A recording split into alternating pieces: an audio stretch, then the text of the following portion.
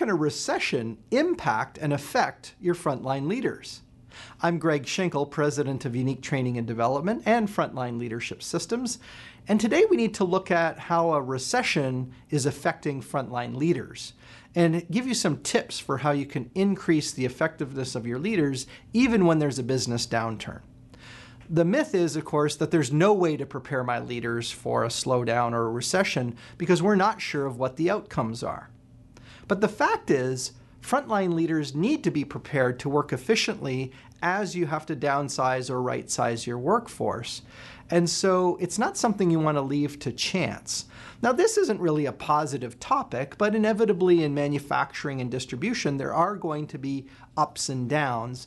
And so if your organization is entering kind of a soft period, and not all of them are, but you might be, then you're going to need to prep your supervisors for how to deal with that. Now, one group of supervisors in one of our client locations was really struggling about how they were going to deal with the fact that they were going to go through some sort of restructuring and downsize about 15% of their workforce. They just couldn't even fathom how are they going to redo their work processes to deal with having fewer workers.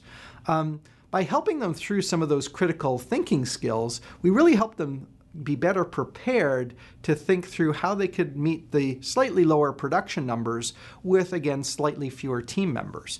And so I've got a few tips for how you can help your leaders get prepared and basically how a recession affects frontline leaders. Tip number one is to clarify the right amount of labor. A lot of times as your organization's been going through a growth cycle, you've been adding additional resources, probably not fast enough, so people were probably a little overworked and stressed. But as the orders sort of start to soften a little bit, you'll find that people are getting caught up and they're not as stressed. But what that probably tells you is you may be carrying a little bit more labor than you need to. So as a management team, you want to educate your frontline leaders to understand that there is this labor mix based on sales flow. And so as the order quantities are dropping, we need to adjust the labor down accordingly, or else we just won't be profitable. We'll lose more money and it'll put the success of the organization in jeopardy. So clarify what the right amount of labor is and explain it to the frontline leaders so they understand it. Second thing is to think through the options. Now, many times we've set up these work cells and production cells to deal with a certain number of workers, and maybe now we got to rethink that. So thinking through the different options and alternatives is helpful as we think about how we're going to reallocate the labor resources within the department.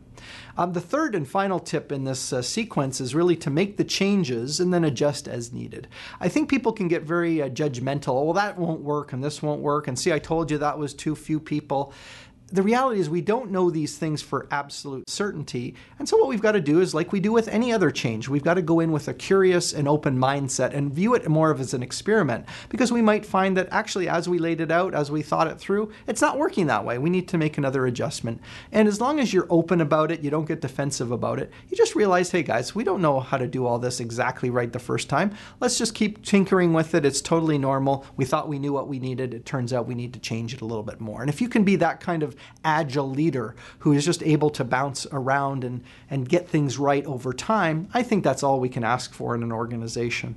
Now, of course, better times will be ahead. And so when you get thinking about where your organization needs to be positioned for the future, you probably will agree that investing in the skill sets of your frontline leaders is a great way of building your organization's capability for future growth.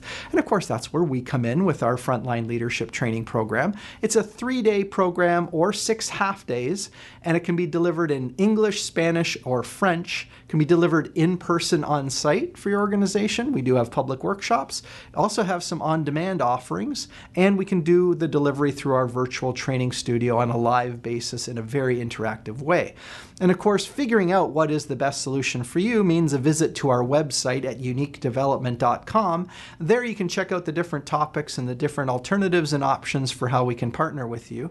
And what you'll find is once we do our first project together, like most of our clients, is you're going to see that, hey, now that that worked out well, let's look at what else we can do over a period of time to increase the capability of your leaders so that they can deliver higher performance from an operating basis, but also higher than ever employee engagement.